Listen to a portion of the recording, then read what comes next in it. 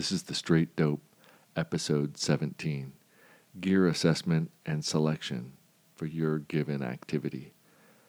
I spent a couple years assessing and selecting equipment for Assassin's Way, and although it didn't happen, I got a lot of valuable insight and knowledge from that.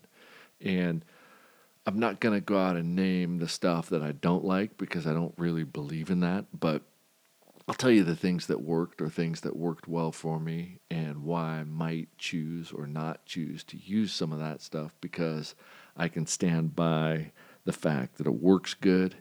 And although you can break anything, and I consider most shooting components disposable to a certain extent, there's some stuff that has earned my particular trust, and that may or may not mean something to you, but it's stuff that I have no problem talking about. But before I do, I want to remind you that this podcast is designed to help you achieve your goals, not me talk about the things that I've accomplished or the things that I'm working towards. I really want my listeners to apply what they can towards their particular outlets and then be able to show tangibly, I improved because of this, and then share it with your friends, share it with your social media.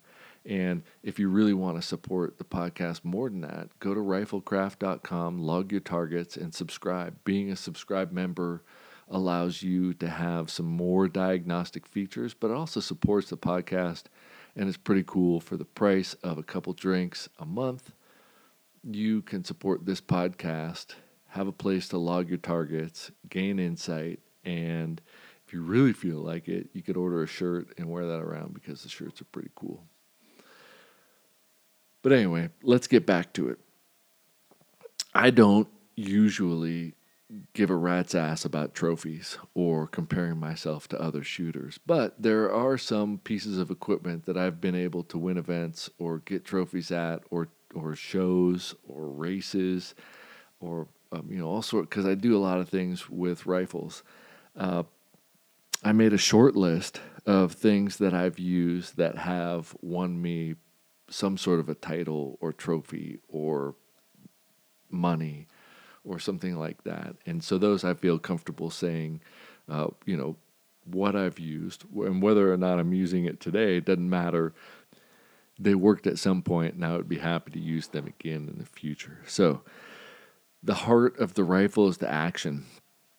And I've used a number of actions to achieve, that level of performance, including Impact 737s, Lone Peak Fusions, Daniel Defense carbines, JP rifle uppers, Cobalt Kinetics rifles, Sig Sauer rifles, and the Terminus Zeus action. Those are for carbines and bolt guns. I've used optics to achieve that level of performance with Vortex Razors, Leupold Mark Vs, and Night Force Attackers. I pretty much exclusively shot Glock pistols, and not for any good reason. It's just that's kind of the pistol that I've ended up shooting the most with, and I can shoot pistols pretty good. I have a SIG, but I haven't done anything fancy with it yet. And then barrels. I have tested a lot of barrels, but the barrels that I always fall back on are Proof Research barrels.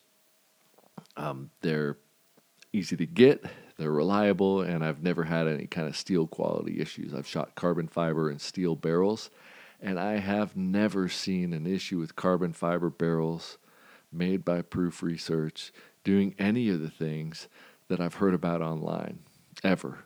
They can get super hot, they can get super cold, and they shoot just like steel barrels. You do get heat coming through them faster because of carbon fiber, and the steel barrels maintain the heat longer because it's steel. And so you can see some mirage come through the carbon fiber before you might from the steel, but eventually, at some point, if there's a big difference in temperature from the atmosphere around you and the barrel itself, you're going to see some mirage. But you're going to see that with anything, and there's ways to deal with that, right? Like just blowing over your barrel before you shoot. And but they work, so I'm going to continue to use those. I like Two Vets tripods.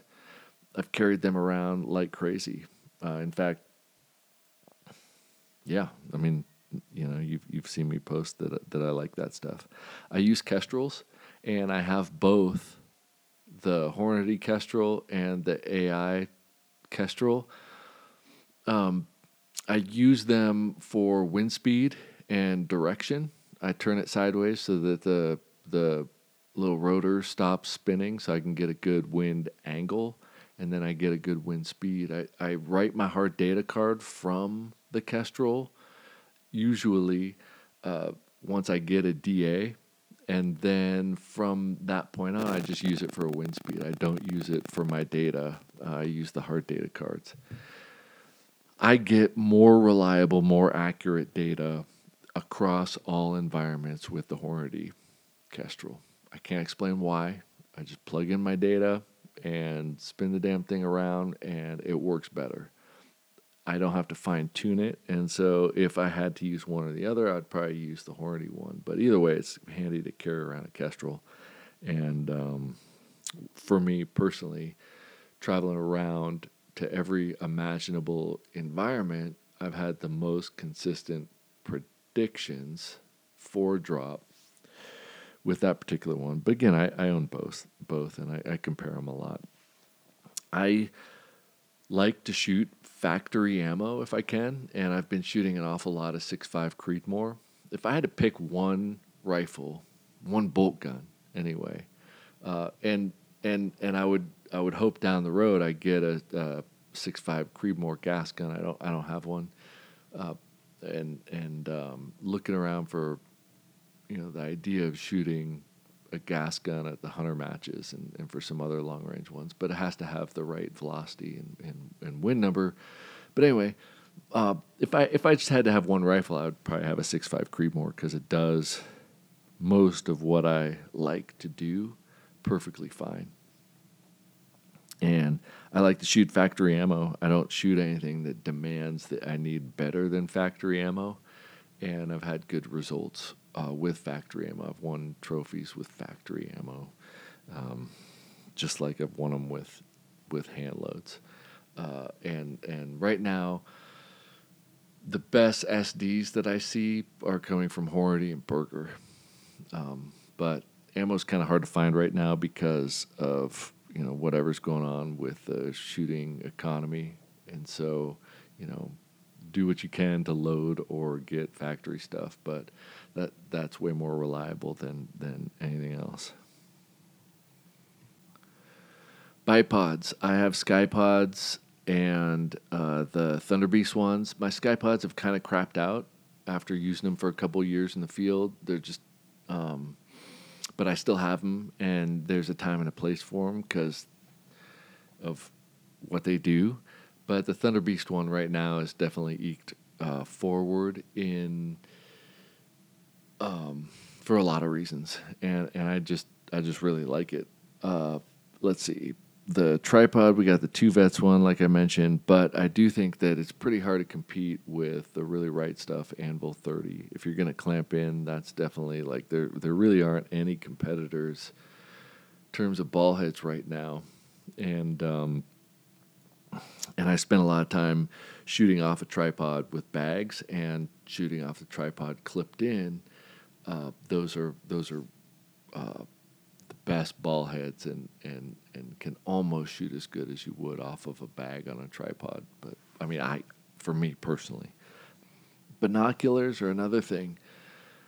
I think you want to have range finding binoculars, and the two that have worked really well for me are the Vortex Furies and the SIG. I've only had the Fury 5000s, not with the AB, and the SIG 3000s, not with the AB. I'm not really into the AB kind of digital ballistic stuff in the glass because I just don't. I think it slows you down and you don't really need it now.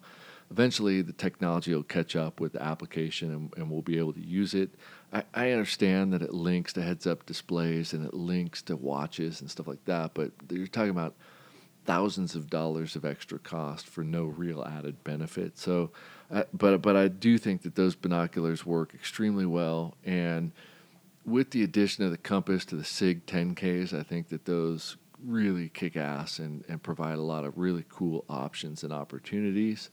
And hopefully other companies will come out with the compass addition to the laser rangefinder and improve the accuracy of the compass so that you can use those as XY coordinates. That really provides a huge and tremendous function to all sorts of shooting applications out there. And that's a cool step in that direction. Most of my brakes are the Area 419 Hellfires, so I can swap out the brake and I can put the adapter on and use a suppressor if I want to. Suppressors, I don't take them to competitions because most shooters are using brakes, and so you got a suppressor and you're surrounded by people that are just blasting you anyway. But it's cool to have suppressors, and it's cool to be able to take it off and put on a brake and swap back and forth if you want to. And that makes it really easy to put the adapter on the end of all my barrels and then just swap the muzzle device across the rifles or the barrels that I'm using. I do a lot of barrel swaps rather than building out whole barrels because I reconfigure chassis and barreled actions quite a bit with the 737s that I have. Now, a feature that I think is really cool that I've been messing with, but haven't had a lot of time to play at events, although I did this last weekend, and I did get a third place with the Terminus Zeus. And what the Zeus and the AI do is allow you in the field just to untighten a little screw and take the barrel off without a barrel vise. And I think that down the road, that's going to be a feature that is really awesome. And I think that it adds value to rifles and to the community being able to not have to have a barrel vise to swap a barrel out because you don't need it, right? The machining tolerances nowadays should allow you to be able to take that barrel on and off. And so I'm having fun playing around with those two actions and seeing what their capabilities and repeatabilities are. I've noticed that the AI can swap out, but if the barrel gets cool, usually my point of impact on that first shot after a cool barrel is put back on is 2/10 low, and then it goes right back to zero. I've yet to take it to an event and take the barrel off between each stage, but I plan on doing that at a local match pretty soon. I'm gonna do the same thing with the Zeus, but I wanted to shoot that at a match without doing that first, just to kind of see a baseline. And it shot great. The bolt throw is a little bit shorter than the 737, but from what I can tell, it shoots great. And I mean, the action is, I don't know. Like I said, the Impact, the Lone Peak, and the Terminus have all shot great, and you can adjust to them really well and really fast. But I do really like the idea and the future opportunities of those barrel swap systems. One, you take the barrel off and throw the whole thing in a small pack, and you don't need some crazy backpack. I think that backpacks are a huge realm of future potential to develop because there really aren't perfect bags out there for carrying a rifle. And being able to pop the barrel off or have multiple barrels with multiple calibers so that you could determine what the right caliber while you're in the field is would be really cool. I was talking recently to somebody who mentioned the idea of having a match where you had, one of these or an action that you could do these barrel swaps on. And then, you come up to a stage and you say, kind of like golf, like, oh, I'm going to use this, so you pull out the 338 barrel or you pull out the 6.5 PRC barrel or the Creedmoor. And then, if you don't want to, then you pull out the 6BR barrel for, depending on what the nature of that particular shot is, which seems kind of like a fun twist on that technology, which would be, anyway, without getting too sidetracked. I think that that's pretty cool, and I think that hopefully more companies will come out with that and provide added capability of multi-caliber field expedient swaps. Nonetheless, the barreled action is the heart and soul of The rifle, the optic is very important, right? It has to track perfectly. It has to do everything that you need it to do. And then you have to mount it into a chassis. And I don't know what to say about chassis other than if you take your barreled action out of your chassis and put it back in and get more than 1/10 of a point of impact shift, you probably want to look into another manufacturer. I know that with my XLRs, I think I have 5 XLR chassis. I can take my barreled action and put it in any one of them, and I won't get more than 1/10 shift. And I can swap them in and out and cross between them, and works perfectly great, right? The idea of the chassis is that you don't need to have it bedded. So if you have to have a chassis bedded, it's probably not made well. I would do that test. I would heat it up, I would cool it off, and I've done all that. It hasn't been super extreme, but I've shot in temperatures of minus 25 up to 110. And I haven't noticed a point of impact shift in my barreled action doing swaps and tests to make sure that whatever I took, the only consideration was weight, not function. And I could say that the equipment that I have can withstand that, and I would hope that yours can too. And if it can't, then you might want to look into something that can. The other thing about chassis, or if you're going to have a a sling, I've noticed that some studs won't seat appropriately into the swivel mounts. You want to check that. Make sure before you stick that in there, and then trust that it's holding it. You want to give it a good yank or two, because different firearms don't seat those little sling studs the way you think that they might. And I've noticed that. I haven't seen any terrible accidents, but if you yank on one, sometimes they're not clipped in as securely as you think, and it would suck to have a rifle just drop off your sling. The caliber question gets brought up a lot, which I think is a little bit silly. I think I mentioned it in a prior episode. I would personally ask, what depends on your philosophy of use, right? If you're hunting, you need to have the energy, you need to have the high win number, you have to be able to talk about the application that you're selecting it for. But to me, it seems like the easy button when you're doing that is to determine the win number of the rifle and then ask whether the effective distance is the win number in, because that's going to answer a lot of those questions. And then if it's got the appropriate energy. But if you got a low win number and you're shooting beyond that win number's distance, let's say you've got a win number of 4, but you want to shoot 800 yards, it's probably not the right choice, because your hit probability is going to be under 100%. I think you really want to maximize the hit probability to be in that 100% zone where you're shooting, or pretty damn close to it, depending on the application. And you need to be able to justify the consequences of missing before you go out. And so look at the win number and then ask yourself those questions. What caliber? But if I have a ton of 6 BRA, because I did a ton of testing on barrels with, and a lot of other ballistic questions that I had personally, playing around with different velocity and different loads of 6 BRA. In retrospect, I wouldn't have actually improved.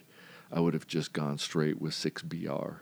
And but I have it now, and it's all Fireform. I got a ton of Lapua brass, and so that investment I'm stuck with. I'm not disappointed with it, but in an imaginary world where I could go back and tell myself, I'd have told myself just to get a 6 BR, go with it, because they can shoot 28-10 just as well as a BRA can, and that's what I shoot 105s at, is around 28-10, which is pretty cool. I'm not. I tested 223, 224 Valkyrie, 6 BR, 6 BRA, 6 GT, 6 Creedmoor, 6.5 Creedmoor, 6.5 PRC, 308, and 300 Win Mag. And if I could pick one caliber, like I said, I would probably do 6.5 Creedmoor.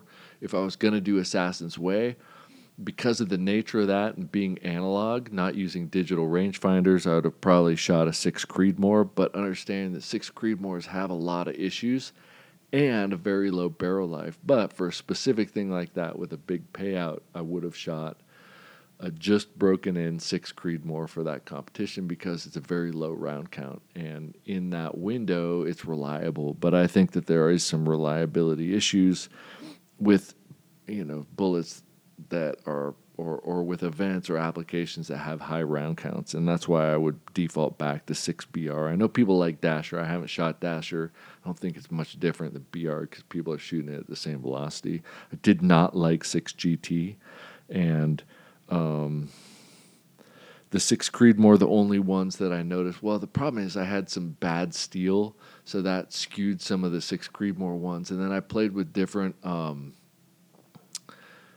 different chambers and jumps of the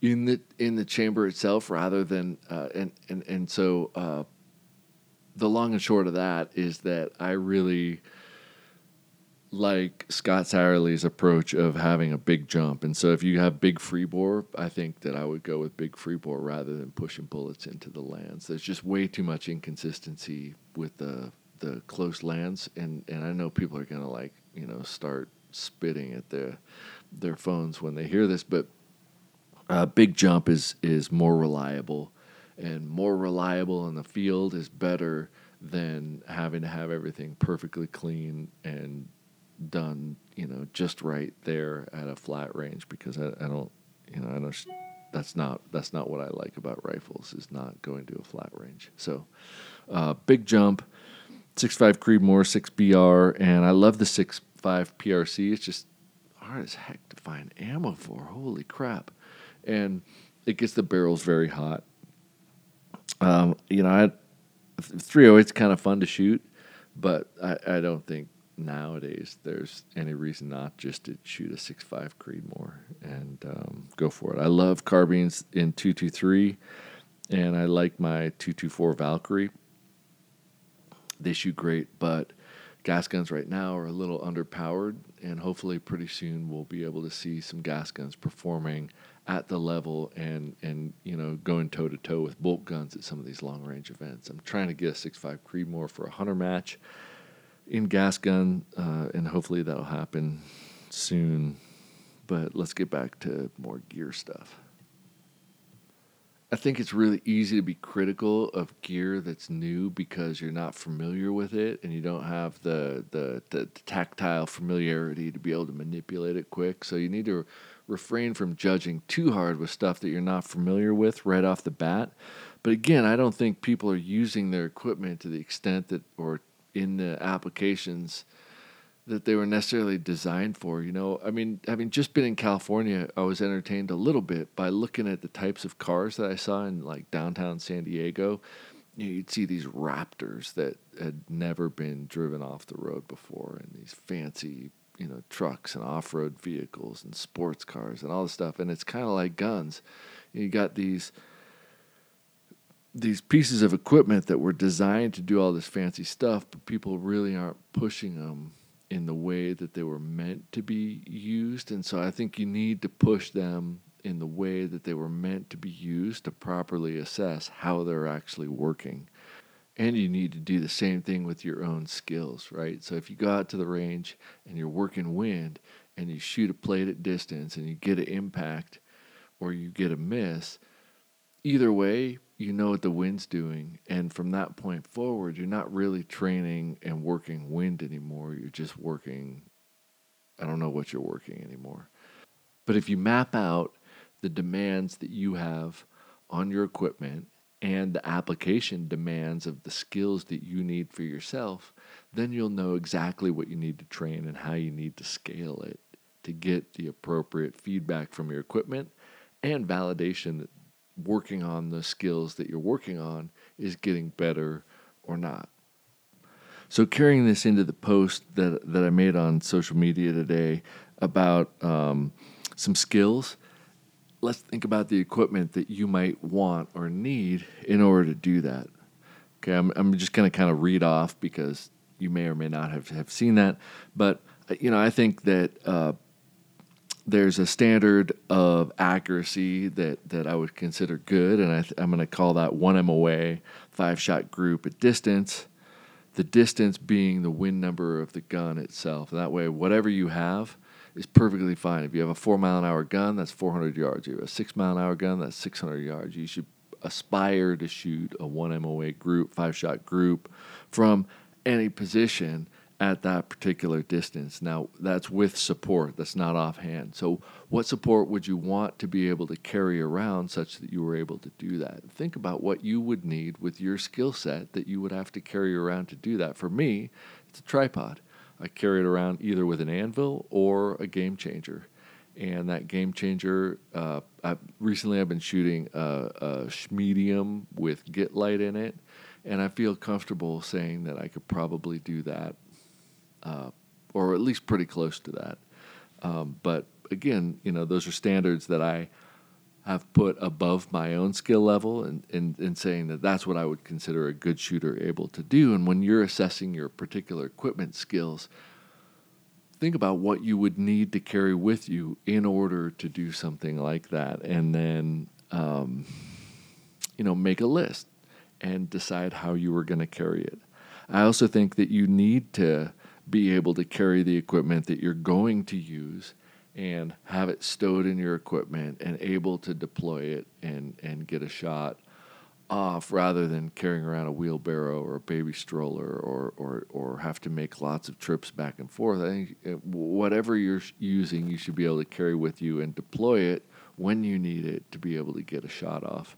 So if you need a tripod with a tack table and a heavy sandbag and a heavy rifle and all that stuff, you should also be considering exercising, because that's going to be a lot of work. I think that you should be able to make a good wind call and know the mile-an-hour variation that you're able to maintain a certain target size hit rate on.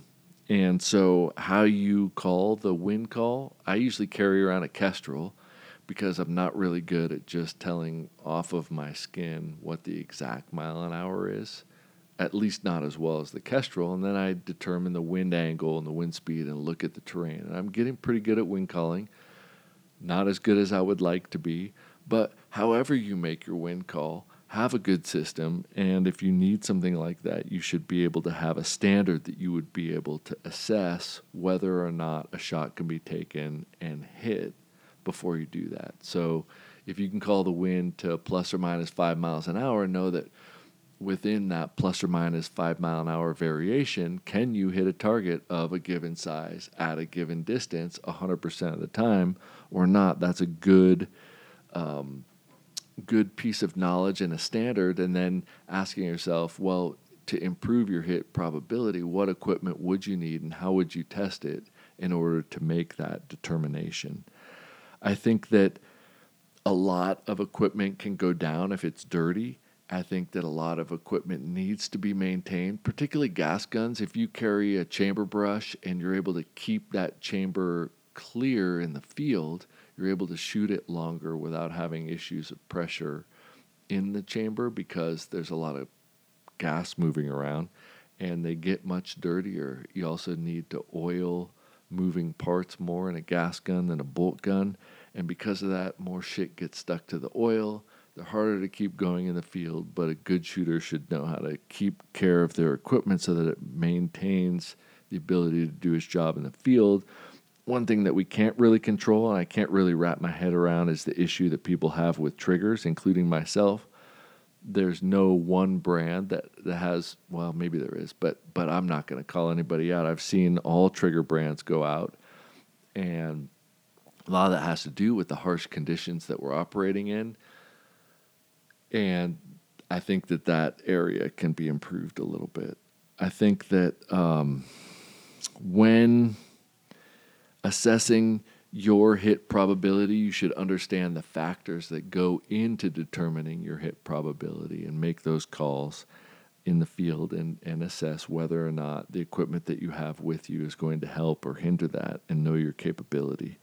Depending on the application that you use your rifle in, it may be easier or harder to check zeros and do other things, but there are tricks that you could discover, like using a suppressor and taking wind call shots to not give away your position or scare animals at a distance. You can do some things in the field in certain scenarios that you can't necessarily do at a competition, but being able to get yourself back up and running can save you an awful lot of money down the road if you've trained it and planned for it, because there are expensive consequences to equipment that you've brought with you going down.